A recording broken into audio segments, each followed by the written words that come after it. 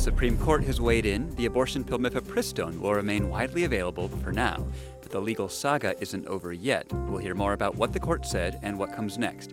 For Saturday, April 22nd, it's All Things Considered from NPR News.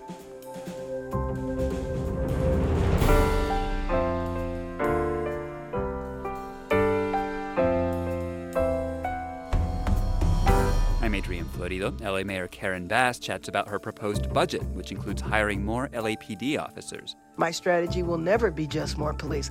That at the same time, I'm saying we don't want our law enforcement to hemorrhage. We also want to build up the Office of Community Safety. And actor Danny Trejo on the lessons of cantina cooking. You have to celebrate food. You have to celebrate life, and food and life go together. First, the news. Live from NPR News in Washington, I'm Janine Herbst. The Sudanese army says it's begun helping foreign diplomats trapped by fighting to leave Sudan, though the State Department hasn't commented. The U.S. Embassy in Khartoum, though, is advising the estimated 16,000 private U.S. citizens to shelter in place and is telling them not to try to get to the embassy because it's not safe to travel. NPR's Jackie Northam reports they can't count on the U.S. government to bring them out. The State Department sent out travel advisories over the past couple of weeks saying do not travel to Sudan or leave if you're already in the country. And the State Department and the White House said Friday that it is not standard practice to evacuate civilians abroad, especially in these circumstances when they've been given plenty of warning. So American citizens currently in Sudan are on their own. NPR's Jackie Northam. The violence erupted last weekend between the army and a paramilitary group fighting for control. More than 400 civilians have died. Hundreds more are injured. A widely used abortion pill remains available for now. The Supreme Court has blocked restrictions set by lower courts on mifepristone, meaning the drug will remain available in states where abortion is legal. Abortion providers are expressing relief, as Michigan Radio's Kate Wells reports.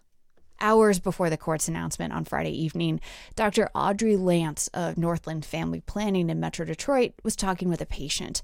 And that patient was terrified that mifepristone might not be available for her appointment next week. And I just hate that my patients have to be put through this roller coaster. It is just completely unfair. So I hope that my patient and many other patients are also feeling that relief that I'm feeling. Since Roe v. Wade was overturned, patients from as far away as Texas and Florida have been coming to Michigan seeking legal abortions. For now, they will still be able to get the most effective form of medication abortion while this case plays out in federal court. For NPR News, I'm Kate Wells in Ann Arbor, Michigan. Twitter owner Elon Musk has removed restrictions on government-controlled propaganda accounts on the platform. NPR's Bobby Allen has more. At first, Musk called NPR, PBS, and the BBC state-affiliated. Then he changed it to state-funded. And now Musk says he has decided to scrap labels for media accounts altogether. What this means is that propaganda outlets in places like Russia and China will not be labeled at all, giving the accounts more reach on Twitter. Experts called the move worrisome, since state actors launching influence campaigns can now do so with a larger audience. Reached by email, Musk told NPR he arrived at the decision after seeking the advice of Walter Isaacson, an author writing a biography of Musk. A representative for Isaacson did not return a request for comment. Bobby Allen, NPR News. And that's after Musk initially labeled public media accounts with a government-aligned label. This is NPR. This is 90.9 WBUR. I'm Josie Guarino in Boston. An Ashland mother and her 18-month-old daughter are trapped in Khartoum amid the raging violence in Sudan. Trillian Clifford hopes after U.S. Embassy staff are evacuated, the U.S. military will help her and the other trapped Americans. Clifford says she's been huddling in her apartment with her daughter for a week. Outside, they can hear gunfire. I know that it's very dangerous to go outside. Even to step outside your building, certainly only a dire emergency. She also thinks a ceasefire might be an opportunity. We're all holding out to a little bit of hope that there may be other plans. We might be able to safely make our way out of the city. Clifford says she and the other Americans she works with in a local school desperately want to get home safely with their children.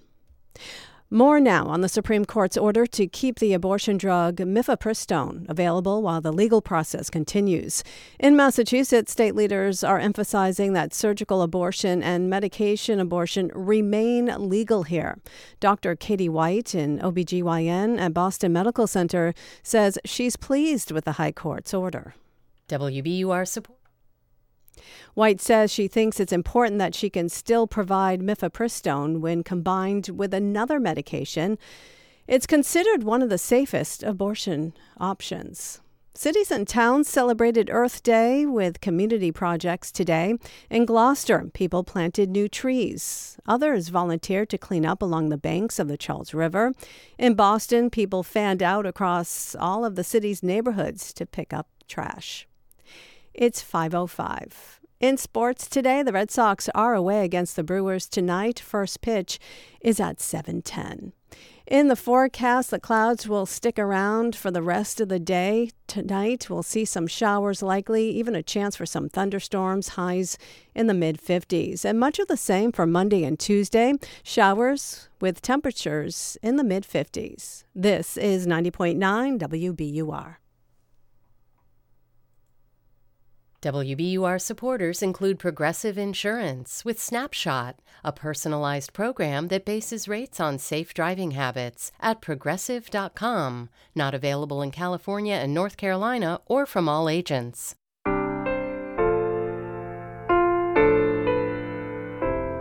This is All Things Considered from NPR News. I'm Adrian Florido. The U.S. Supreme Court has ruled the FDA-approved abortion pill mifepristone will remain widely available for now. The court blocked lower court rulings which banned or restricted the drug.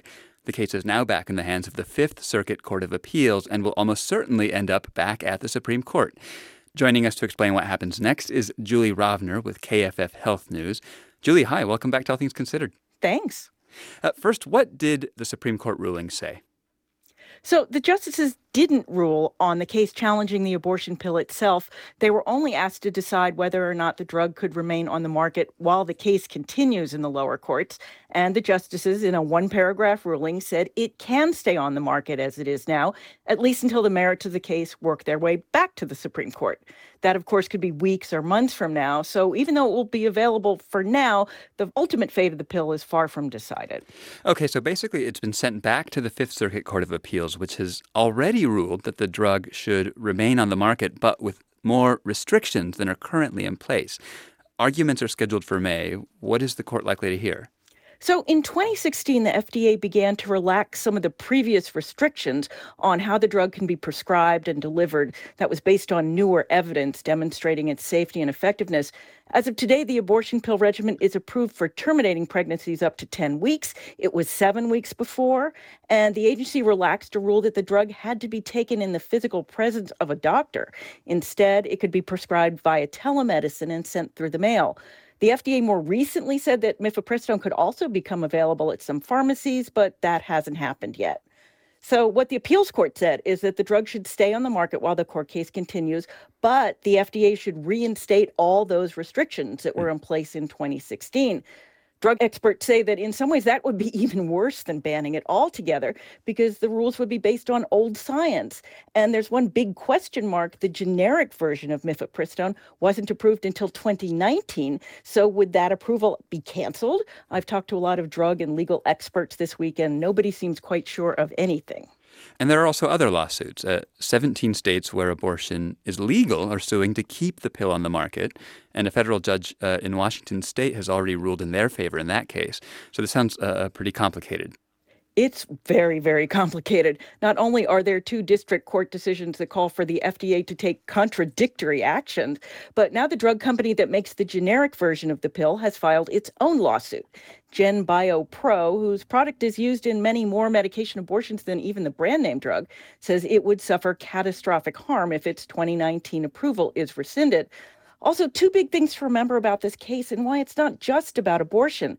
Mifepristone is also used to treat women who've had miscarriages. If it's not available, patients might need surgical procedures instead.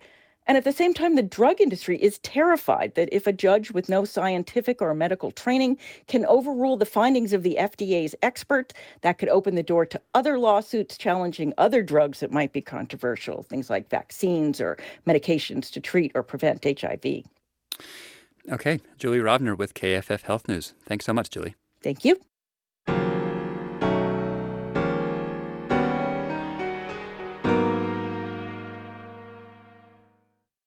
Since she took office about 4 months ago, Los Angeles Mayor Karen Bass has had two big issues dominating her agenda: homelessness and public safety, both of which Angelenos have said are their top priorities for the new mayor by far. In her first State of the City address earlier this week, Bass laid out some bold proposals on both issues. She's asking the city council to let her spend an unprecedented $1.3 billion to address the city's huge homelessness crisis. She also wants to hire hundreds of new police to rebuild the Los Angeles Police Department, which has been hemorrhaging officers for years, and she wants to spend more money on anti-violence programs. I spoke with Mayor Karen Bass about her proposals for her city of just under 4 million people, and we began by discussing where that $1.3 billion to address homelessness would go. First of all, that money is in recognition of the magnitude of the problem. I mean, if you think about it, I told the Biden administration, and had an opportunity to meet with the president, and basically said, if your goal, Mr. President, is to reduce homelessness in the United States by 25%, you can literally meet that goal in our city. Part of the money goes to our Inside Safe program, about $250 million. I do believe we can see a clear pathway forward, and that is to get people in interim housing. And what we have done over the last 130 some days is definitely dispelled the myth that people do not want to go inside.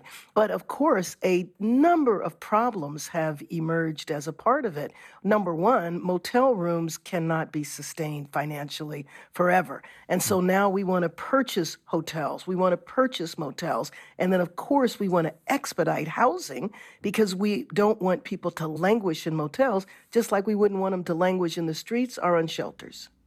Mayor Bass, I was looking at some of the figures, and a decade ago, the city of LA budgeted $10 million for homelessness. Wow. Last year, almost $1 billion, 100 times as much. And I was kind of shocked by that number, in part because the crisis has only worsened.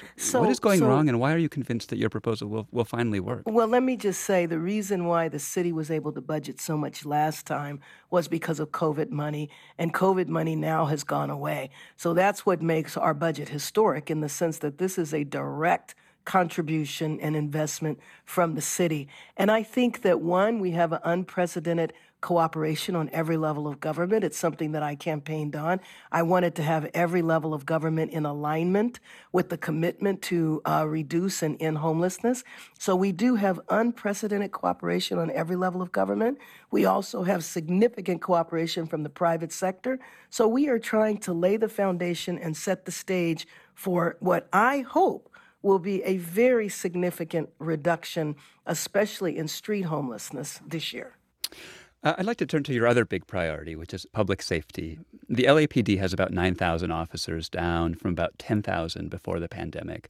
And the headline of your proposal, at least one of them, is that you want to get those numbers back up, not quite that high, but closer, by hiring hundreds of new officers to replace the ones who have left and who are expected to continue leaving in the next year. Why do you think more officers for LAPD is necessary? Well, I do think that we have to do both things at the same time.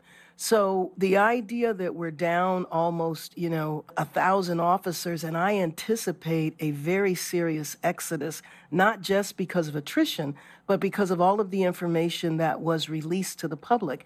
And we have hundreds of officers that work in confidential settings, and I'm worried that many of those officers will have to leave just to protect themselves and their families. You're referring to a leak of sensitive personal information that was published by an advocacy group that's critical of police here in the city of Los Angeles. Right, absolutely. And, I am very happy that crime has been on the downturn in Los Angeles, not in every category. We have, an increase in homicides, especially in the inner city areas. So I'm also calling for attention paid to that because 50% of the homicides are solved. But at the same time, as we don't want to have hemorrhaging within our police department, I've also started the Office of Community Safety. We can do both things at the same time. We want want to build up the infrastructure within our city so that we can address some of the problems so that we don't need law enforcement officers. For example, when officers go into the academy, I don't think they're going to address homelessness, substance abuse, and other aspects of poverty. And we know that there's a lot of calls, in particular mental health, that really don't require an armed response. Well, it's fine to say you want an unarmed response, but you have to build out the infrastructure so that you actually have the individuals that can respond to those calls. Crimes like homicides and robberies are still somewhat elevated compared with before the pandemic, but they're down significantly over the last year, despite the fact that in this same time period, you have lost a lot of police officers in the LAPD. I wonder if you think that suggests, as a lot of police critics argue, that more police is not what actually improves public safety. Well, I agree with that if your strategy is just more police. My strategy will never be just more police. That's why I'm explaining that at the same time I'm saying we don't want our law enforcement to hemorrhage.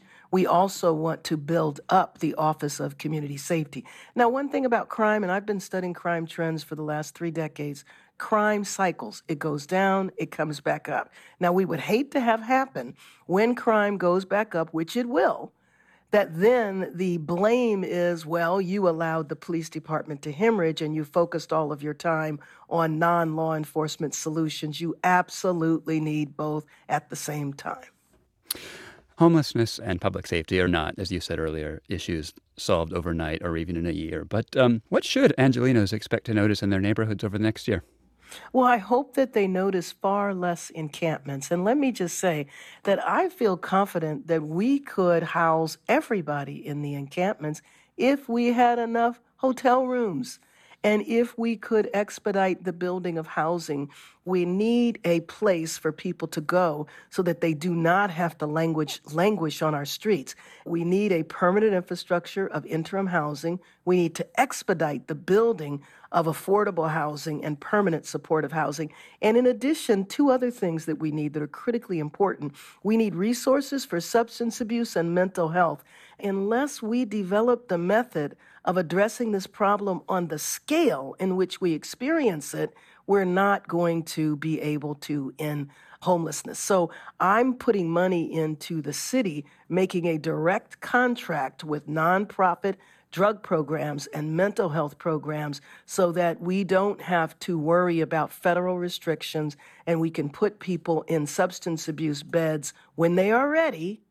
And we don't have to worry about them being restricted to 30, 60, or 90 days of treatment.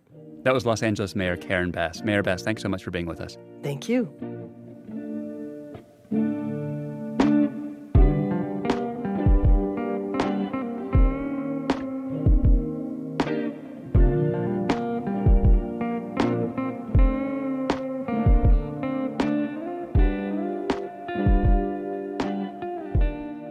You're listening to All Things Considered from NPR News.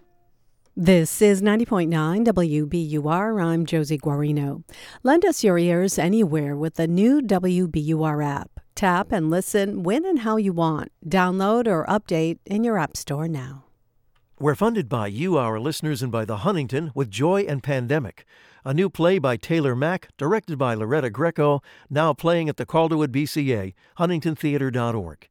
And BU School of Social Work, top-ranked part-time MSW programs in Bedford, Fall River, Worcester, and Cape Cod. bu.edu/SSW. The time is 5:18, coming up at 6 on It's Been a Minute. Hip-hop has a history of anti-establishment and progressive politics, but now it's taking a conservative tune. That's at 6 on 90.9 WBUR. WBUR supporters include Long Hill in Beverly, hosting world-renowned garden experts in a spring garden symposium May 6th and 7th. More at thetrustees.org/Long Hill Symposium. The U.S. Embassy in Khartoum says it's closely monitoring the fighting in Sudan and is advising U.S. citizens to shelter in place and not try to get to the embassy because it isn't safe to travel. The violence erupted last weekend between the army and a paramilitary group fighting for control. More than 400 civilians have died. Hundreds more are injured. Alabama's governor has replaced the director of early childhood education.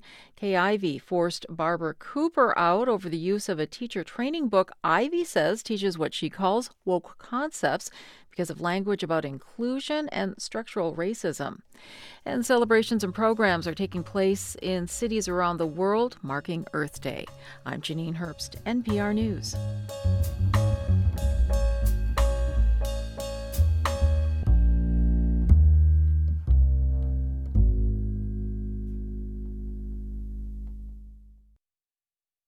Support for NPR comes from this station and from Bank of America, offering access to resources and digital tools designed to help local to global companies make moves for their businesses. Learn more at bankofamerica.com/banking for business. And from the University at Buffalo, where researchers are developing new technology for people to take control of their health, like an earbud-based system that can detect common ear ailments. buffalo.edu/NPR.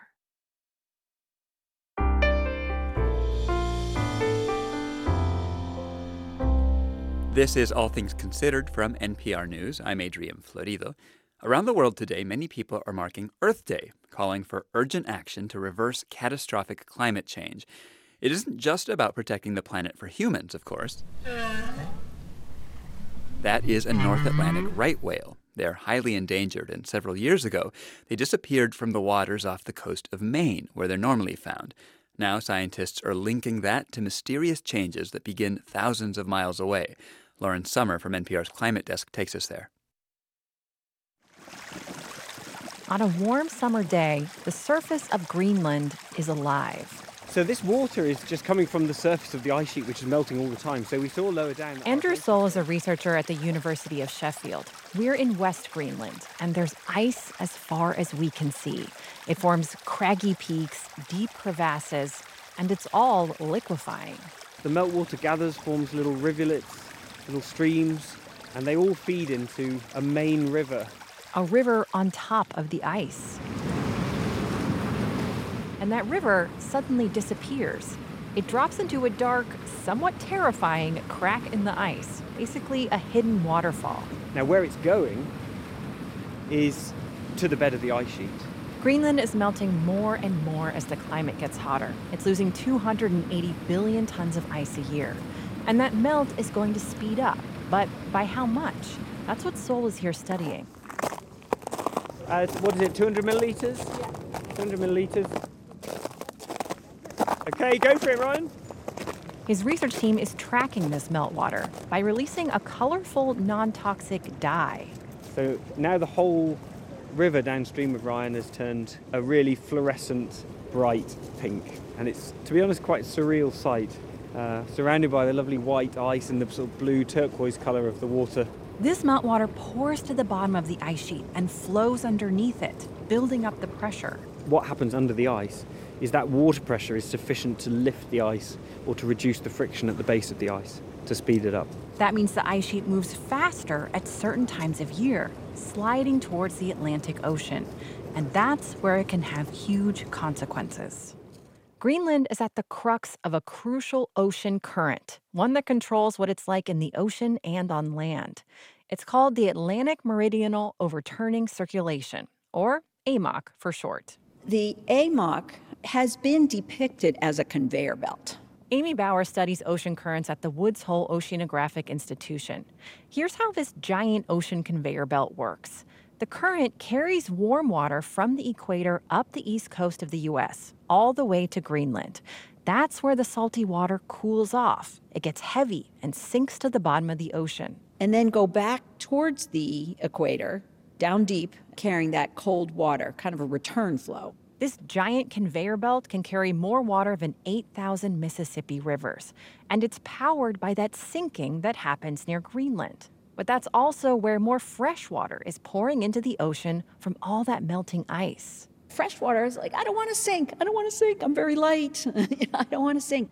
So fresh water tends to inhibit this sinking motion. if the sinking gets weaker, the whole ocean current could slow down. There are signs that's already happening, though some scientists say it needs to be studied longer to be certain. And when currents change, it can cascade through the whole ocean. It's late summer, and scientist Philip Hamilton is searching for North Atlantic right whales. It's our fourth night at sea. It's been a challenging trip so far. He knows most of the whales individually by name. That's because there are only 340 of them left. And for decades, he's tracked them with a team from the Anderson Cabot Center for Ocean Life. We've only been able to find about 20 whales in this large area, and we're expecting to find more like 70 or 80. Normally, Hamilton would be on the water in the Gulf of Maine during the summer. But around 2015, the whales began disappearing from there.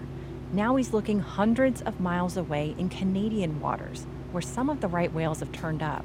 We saw a calf appears to have a propeller cut on its chin after only 8 months of life. Pretty distressing. Over a 2-year period, 21 right whales were killed in Canada, many hit by ships or tangled in ropes from fishing gear. There were no protections for the whales because no one was expecting them there. But the whales needed to move because they were following their food. I usually just call them bugs, and I think of them as bugs in the water. Erin Meyer-Gutbrod is an ecologist at the University of South Carolina. She's talking about a tiny plankton called Calanus finmarchicus. Right whales used to feed on them in the Gulf of Maine, but the water there is getting hotter because of shifting ocean currents. It's the kind of change scientists say could only get worse as Greenland keeps melting. The Gulf of Maine is warming faster than 99% of the global ocean. The plankton declined, so whales had to search for them in new places. The Canadian government recently started closing fishing grounds when whales are around to protect them, but they're still dangerously close to extinction, especially as the oceans keep changing. Which puts us all in this state of emergency because then we don't really know where they're going to go, which means that we can't effectively protect their habitat. Meyer-Gutbrod says it's not just whales at risk. Changing ocean currents could cause entire ecosystems to shift or die off. We're just entering this time of extreme uncertainty. We can't look at the past and allow that to shape the future because humans have kind of thrown a wrench in what used to be natural processes. She says one hope for the whales and the rest of the ecosystem is to protect them by predicting these changes ahead of time, to know what might happen. And to do that, scientists need to better understand how climate change could be setting off this cascade, from hotter oceans to shifting ocean currents, and ultimately to how a huge hunk of ice sitting on top of Greenland is disappearing increasingly fast. Lauren Sommer, NPR News. NPR's Climate Desk is looking at the far-reaching effects of melting ice all this week. You can catch more of their stories online at npr.org/icemelt. Civil rights trails across the South have proven to be an economic driver for some communities. In Mississippi, there's a push to better tell that civil rights history, and the federal government is getting involved. We turn now to NPR's rural affairs correspondent, Kirk Sigler, and Debbie Elliott, who covers the South. They report there is a sense of urgency in getting this work done before memories fade and landmarks are lost. We start our journey on a remote country highway running along the railroad tracks in Money, Mississippi. There's a lone historical marker on the side of the road, but at first it's unclear just why it's here. Okay, you've brought me to this crumbled structure that's got vegetation all over it. Nature's taken over. Why? So this is what's left of Bryant Grocery. This store is where Emmett Till, a 14-year-old black teenager visiting from Chicago, allegedly flirted with the white female shopkeeper in 1955, a violation of the Jim Crow Code. Days later, his disfigured body, beaten, shot, and bloated, was pulled from the Tallahatchie River. The brutal killing sparked the modern civil rights movement. But this key building in the Emmett Till story is close to collapsing. We're in the heart of the Mississippi Delta in the northwest part of the state, where cotton and soybean farms stretch as far as the eye can see. It's easy to miss a lot of these important landmarks. Right here in the barn there, he was beaten. and then taking on what we call the Till Trail of Terror. This is Johnny Thomas, the longtime mayor of the tiny all-black town of Glendora. We're outside of the museum he founded here in an old cotton gin on property that was once owned by one of Emmett Till's murderers. He takes us to a nearby abandoned bridge, grass grown up all around. This is the Black Bayou. This is the route they would say that the body took. Thomas says this spot, where the bridge span is severed, is thought to be where they dumped Emmett Till into the Black Bayou with the weight of an industrial cotton gin fan strapped to his back. We say here, Emmett's body broke the bridge, the weight that broke the bridge. This is one of several chilling, significant sites in the Emmett Till story. But the only thing a lot of them have in common are roadside historical markers for the Mississippi Freedom Trail. Federal money now coming in is giving some momentum to build up the tourism infrastructure here. But it's a tall order. While there is a major state civil rights museum in the capital city, Jackson, a lot of these little delta towns with big claims to America's civil rights history are spread out over a 250-mile expanse. A recent study by the National Park Service noted there's not enough context or investment. Johnny Thomas is encouraged by efforts in Congress to create a federally run Emmett Till National Historic District, linking all these sites and putting them in context. Well, the significance for this community would be transforming. I mean, we're the oldest community in the county, and we look like the oldest community in the county. We've been left behind. We're not benefiting as we should with this history. Almost everyone in Glendora lives below the federal poverty line, the same as it was when Thomas was a kid, and he's 69. Across the Delta, the land and wealth remain largely in the hands of the minority white population. Some think civil rights tourism could help lift these little towns, so long as the people at the heart of the story are in charge of the narrative. Rolando Hertz runs the Delta Center for Culture and Learning at Delta State University. I think that's part of the concern that we see now with civil rights heritage tourism now on the rise. It's African American civil rights, but who will be in control of that story? Who will be benefiting from the stories that are being told? Hertz is working with local communities to highlight this history through the Mississippi Delta National Heritage Area, a National Park Service program that's brought millions in federal grants. And he says there's a sense of urgency to preserve and interpret these civil rights sites before key people and places are gone. Oh, yeah. Okay. Felicia King walks into a fragile clapboard house near downtown Indianola, Mississippi. A tarp covers the roof, and inside, the floorboards are rotting away. My grandfather built this house. My dad's dad, Estelle Ty King. She always thought this was just a rental house, but after she inherited it, she learned it was actually once the headquarters for SNCC, the Student Nonviolent Coordinating Committee, during its Freedom Summer campaign in the mid-'60s. That was some dangerous times to be in the Mississippi Delta trying to get black people educated on their rights to vote and to vote. You know, that was people, they killed people behind that. Many freedom houses like this were bombed or burned down. King is using a Park Service grant to stabilize this home so it won't be lost. She's been pondering why, growing up, she never heard about the role her grandfather in this house played in the civil rights movement. And the answer is because it's painful. Not it was painful, it's painful to talk about. King hopes the next generation can take inspiration from how what happened in Mississippi changed the course of American democracy. We have history here. We matter. We're important. We have value here. You feel that same pride over in Mound Bayou, a nearby town founded by former slaves. Daryl. Debbie Elliott, good to meet you. Good to meet you. Hi, I'm Kirk. Kirk. Nice to meet you. Devin Kirk.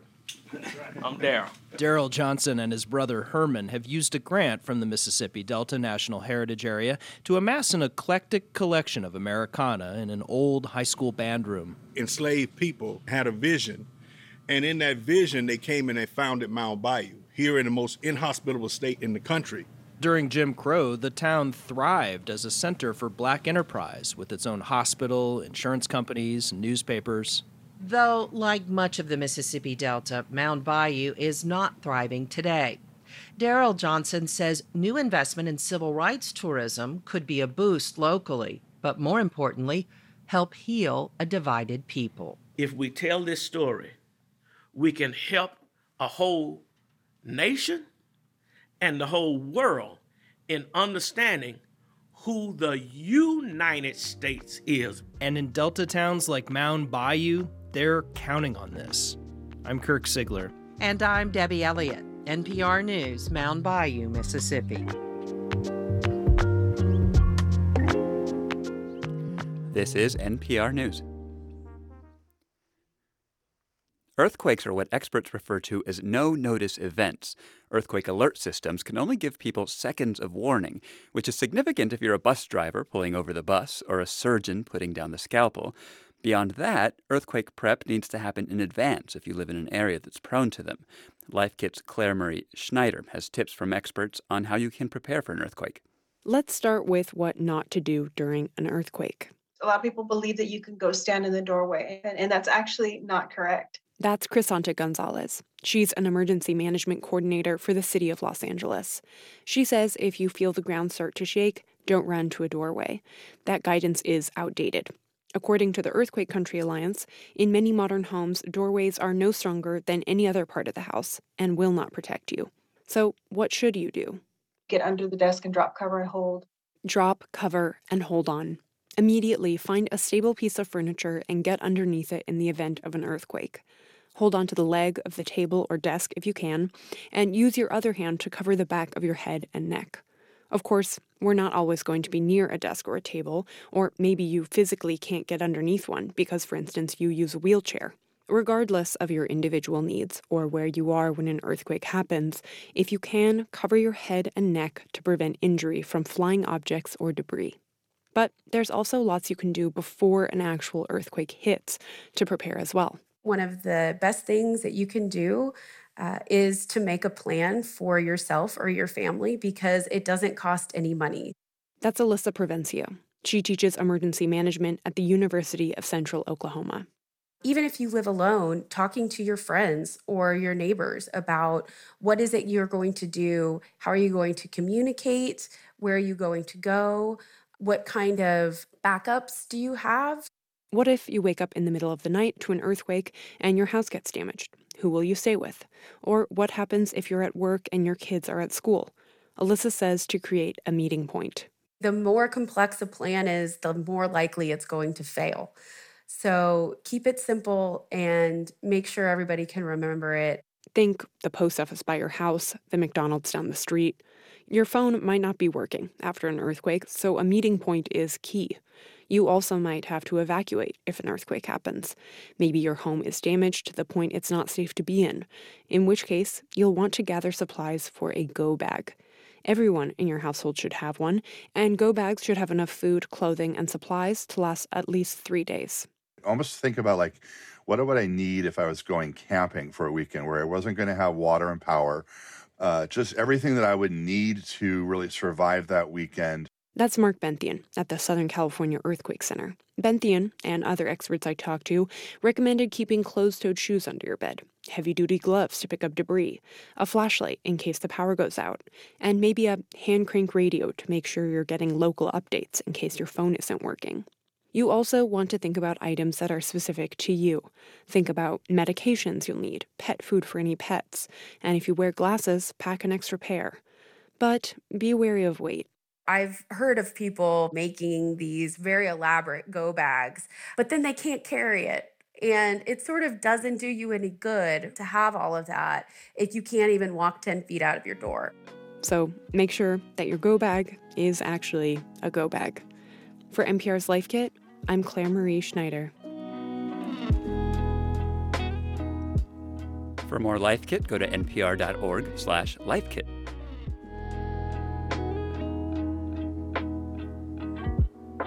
This is NPR News. Thanks for joining us on 90.9 WBUR. I'm Josie Guarino. Hope you didn't pack away the winter coat quite yet. It's raw and chilly out there right now. Gray skies, only 50 degrees. Showers likely tomorrow, a chance for some thunderstorms as well, highs in the mid-50s, and much of the same for Monday and Tuesday. Join us Sunday, April 29th at City Space for an afternoon concert featuring a mix of classical, jazz, and Syrian folk music. Tickets at wbur.org/events. This is WBUR. We're funded by you, our listeners, and by Native Plant Trust, welcoming spring at Garden in the Woods in Framingham, now open. The beauty of native plants in a dramatic landscape. Information at nativeplanttrust.org. And Emmanuel Music with Urbanity Dance, presenting This Love Unbound, April 29th and 30th, directed and choreographed by Shura Baryshnikov. emmanuelmusic.org. I'm Janine Herbst with these headlines. Japan's defense minister today ordered the country's military to prepare to shoot down any parts of a North Korean spy satellite that fall within Japan's territory. That includes making arrangements to deploy troops to Okinawa to minimize damage if a ballistic missile fell. President Biden says his administration will continue to defend the FDA's approval of the abortion drug mifepristone. This after the Supreme Court yesterday ruled the drug will remain available while its use is being litigated. And Belgian customs agents destroyed more than 2,000 cans of Miller beer because of the company's branding, calling it the champagne of beers. That's not allowed in the EU because only actual champagne can use that name. I'm Janine Herbst, NPR News.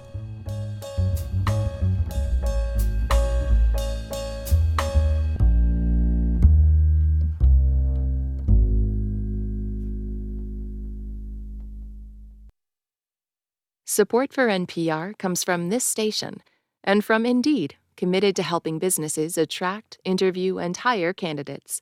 Businesses can invite candidates to apply, then schedule and conduct virtual interviews all in one place. Indeed.com/NPR. From Proven Winners Color Choice, offering flowering shrubs, from hydrangeas to lilacs to evergreens, the full collection is at provenwinnerscolorchoice.com/NPR. And from the Doris Duke Foundation.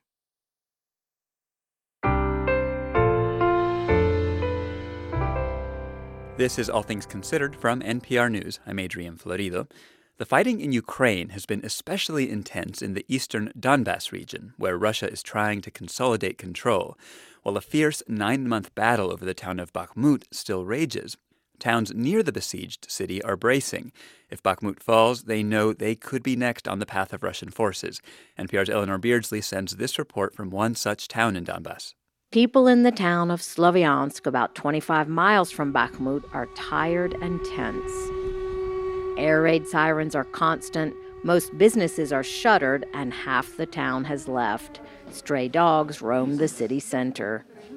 Mr. Lyakh, hello. My card again. The last time I met Slavyansk Mayor Vadim Lyakh was the day before the invasion, February 23, 2022. Today, he's no longer the smiling, energetic man from a year ago. Lyakh's face is lined and haggard. Ну, що можу сказати? Рік був тяжкий, це як одна така робоча неділя. What can I say? The year was difficult. We haven't had a day off. We faced different challenges at different times. To keep infrastructure in working condition, we didn't have heat or water for 3 months. To keep our citizens safe, to evacuate people when there was shelling, to provide food, and to just defend our city. He says last spring and summer, Slavyansk was constantly shelled as the Russians advanced from 3 directions, but things improved in September after the Kharkiv counteroffensive, when Ukraine punched through Russian defenses and took back huge swaths of territory.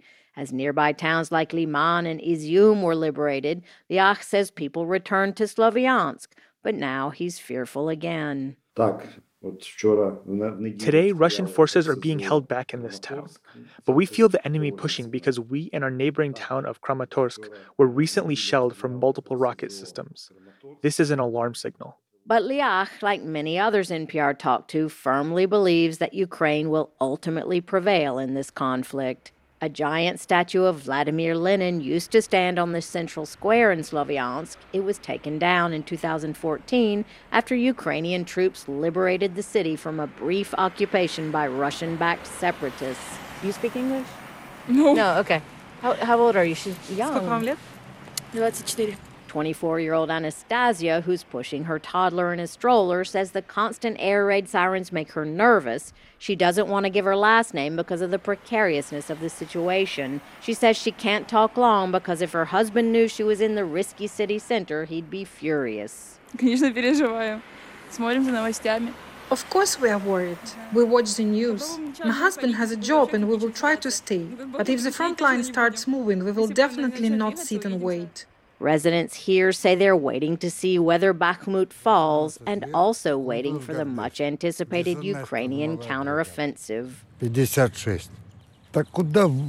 60-year-old Konstantin is sitting on a bench near a monument dedicated to the Soviet Union's decade-long war in Afghanistan. He was a sniper with the Soviet army in that war. When we ask him who should win this one, he says he just wants peace. But when we ask if Ukraine should give up territory for peace, he is categorical. Нет. Hello.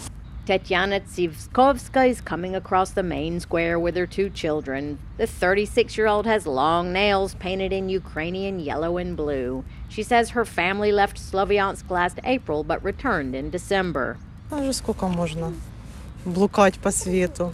How long can we wander the world? We wanted to come home. Tsivkovska says indifference and ambiguity about Russia in this Russian-speaking region has always been Ukraine's problem, but she believes everything changed in one night last year. Лягали 23-го. We went to sleep February 23rd, she says, using the Russian word for February, and we woke up on February 24th, using the Ukrainian word for the month. Eleanor Beardsley, NPR News, Sloviansk.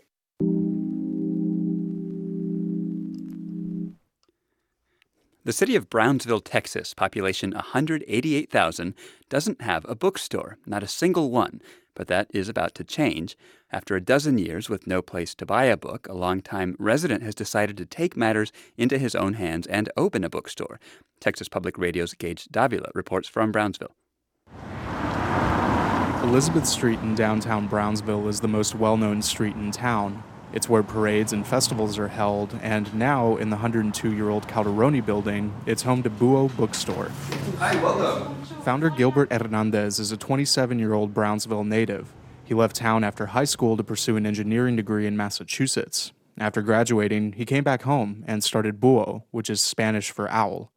But why is an engineer opening a bookstore? Well, engineers solve problems, and this has been a problem that has been very prevalent amongst Brownsville readers for the past 12 years. Brownsville hasn't had a bookstore since 2011, after the city's last one closed. The closest bookstores are at least 45 minutes away in 3 neighboring towns. Though Buo now takes up half a city block, it started as a pop-up market, with Hernandez setting up tables and using rolling book carts around town. I would sometimes get lines, even as a little pop-up shop, because the thirst was that much for a bookstore in Brownsville. Most of Buo's books are secondhand or donated, costing around $10, to keep them accessible.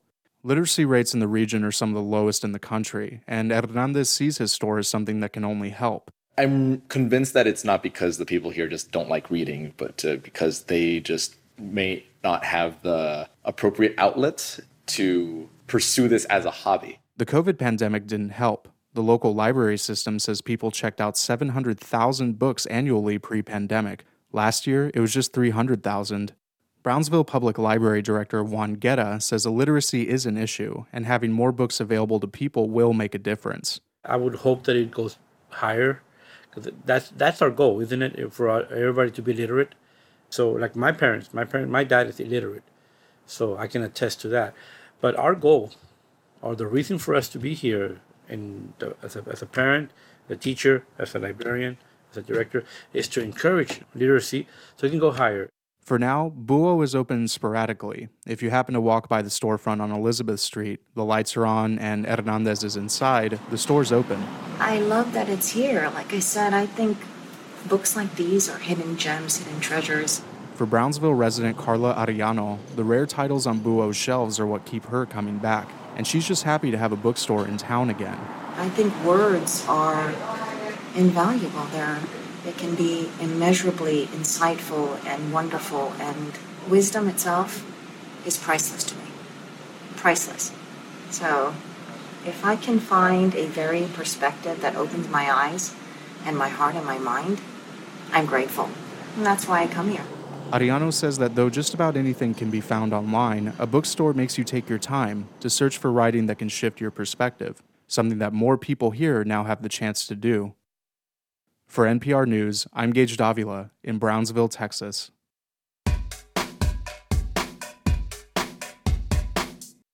Chances are you know Danny Trejo's work as an actor. He's known for portraying tough guys in films like the Machete franchise, From Dusk Till Dawn, Con Air. If you go way back, you remember him from the classic LA gang film Blood In, Blood Out. But in addition to his decades-long acting career, food and cooking are also a big part of Danny Trejo's life. Here in Los Angeles, he's got several successful Mexican restaurants, a cantina, and a coffee and donut shop. Now, Danny Trejo has a new cookbook where he explains his love for food, community, and his hometown, LA. It's called Trejo's Cantina, Cocktails, Snacks, and Amazing Non-Alcoholic Drinks from the Heart of Hollywood.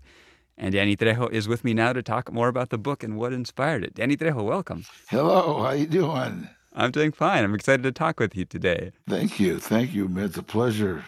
This is a book of recipes for cantina food. About half is food, but the other half is recipes for cocktails and drinks. But you don't drink. You've been sober for what, 40 years now? 50 years. Yeah, I know. I dedicated this book to the non-drinking community, the recovery community, but it has some great recipes, and I have my favorite of all times, my fight night nachos, which are like just perfect for, guys over watching the fights or a football game. And we do our nacho special because every time people make nachos, you always run out of the top before, and then you just got a whole plate of chips down at the bottom that nobody wants to eat. So what we did was we put a bed of chips and then a top of the topping, and then another bed of chips and a top of topping. So what you have is a full meal. Which is just the way it should be done, right? Yeah, right. For breakfast, I just put 2 eggs over easy on top of that, and I got breakfast. What got you into cooking? Well, you know what? My mom was an unbelievable cook. When I was in the universities in California, and when you say the University of California, you're talking about San Quentin, Folsom, the prisons. Yeah. Yeah. You spent some time in prison in the 60s. This is a well-known part of your life story. Yeah. And it's so funny. There's a friend of mine, a guy named Clifton Collins, who is actually Pedro Gonzalez's grandson. And Pedro Gonzalez was one of the first Latinos in movie. He was John Wayne's sidekick all the time. And he developed a book. It's called Ramen, and it's all the recipes from different penitentiaries that guys use to make top ramen. There's some great recipes in there, and those were all the ones, because when me and him were talking, we gave him our recipes. Wait, so you were telling me about how in prison you would bring all this stuff down to the yard? Yeah, and put everything together and mix it up and make, top ramen with egg and hot dogs and cheese, and you make a nice casserole, and everybody loved it. So we just brought it out to the streets. And I brought it, into my restaurants. You pepper this book with a lot of the lessons that you learned about cooking while in prison. Right. And maybe not even just about cooking, but about, the role that food plays in our lives. How do those lessons from prison show up in this cookbook?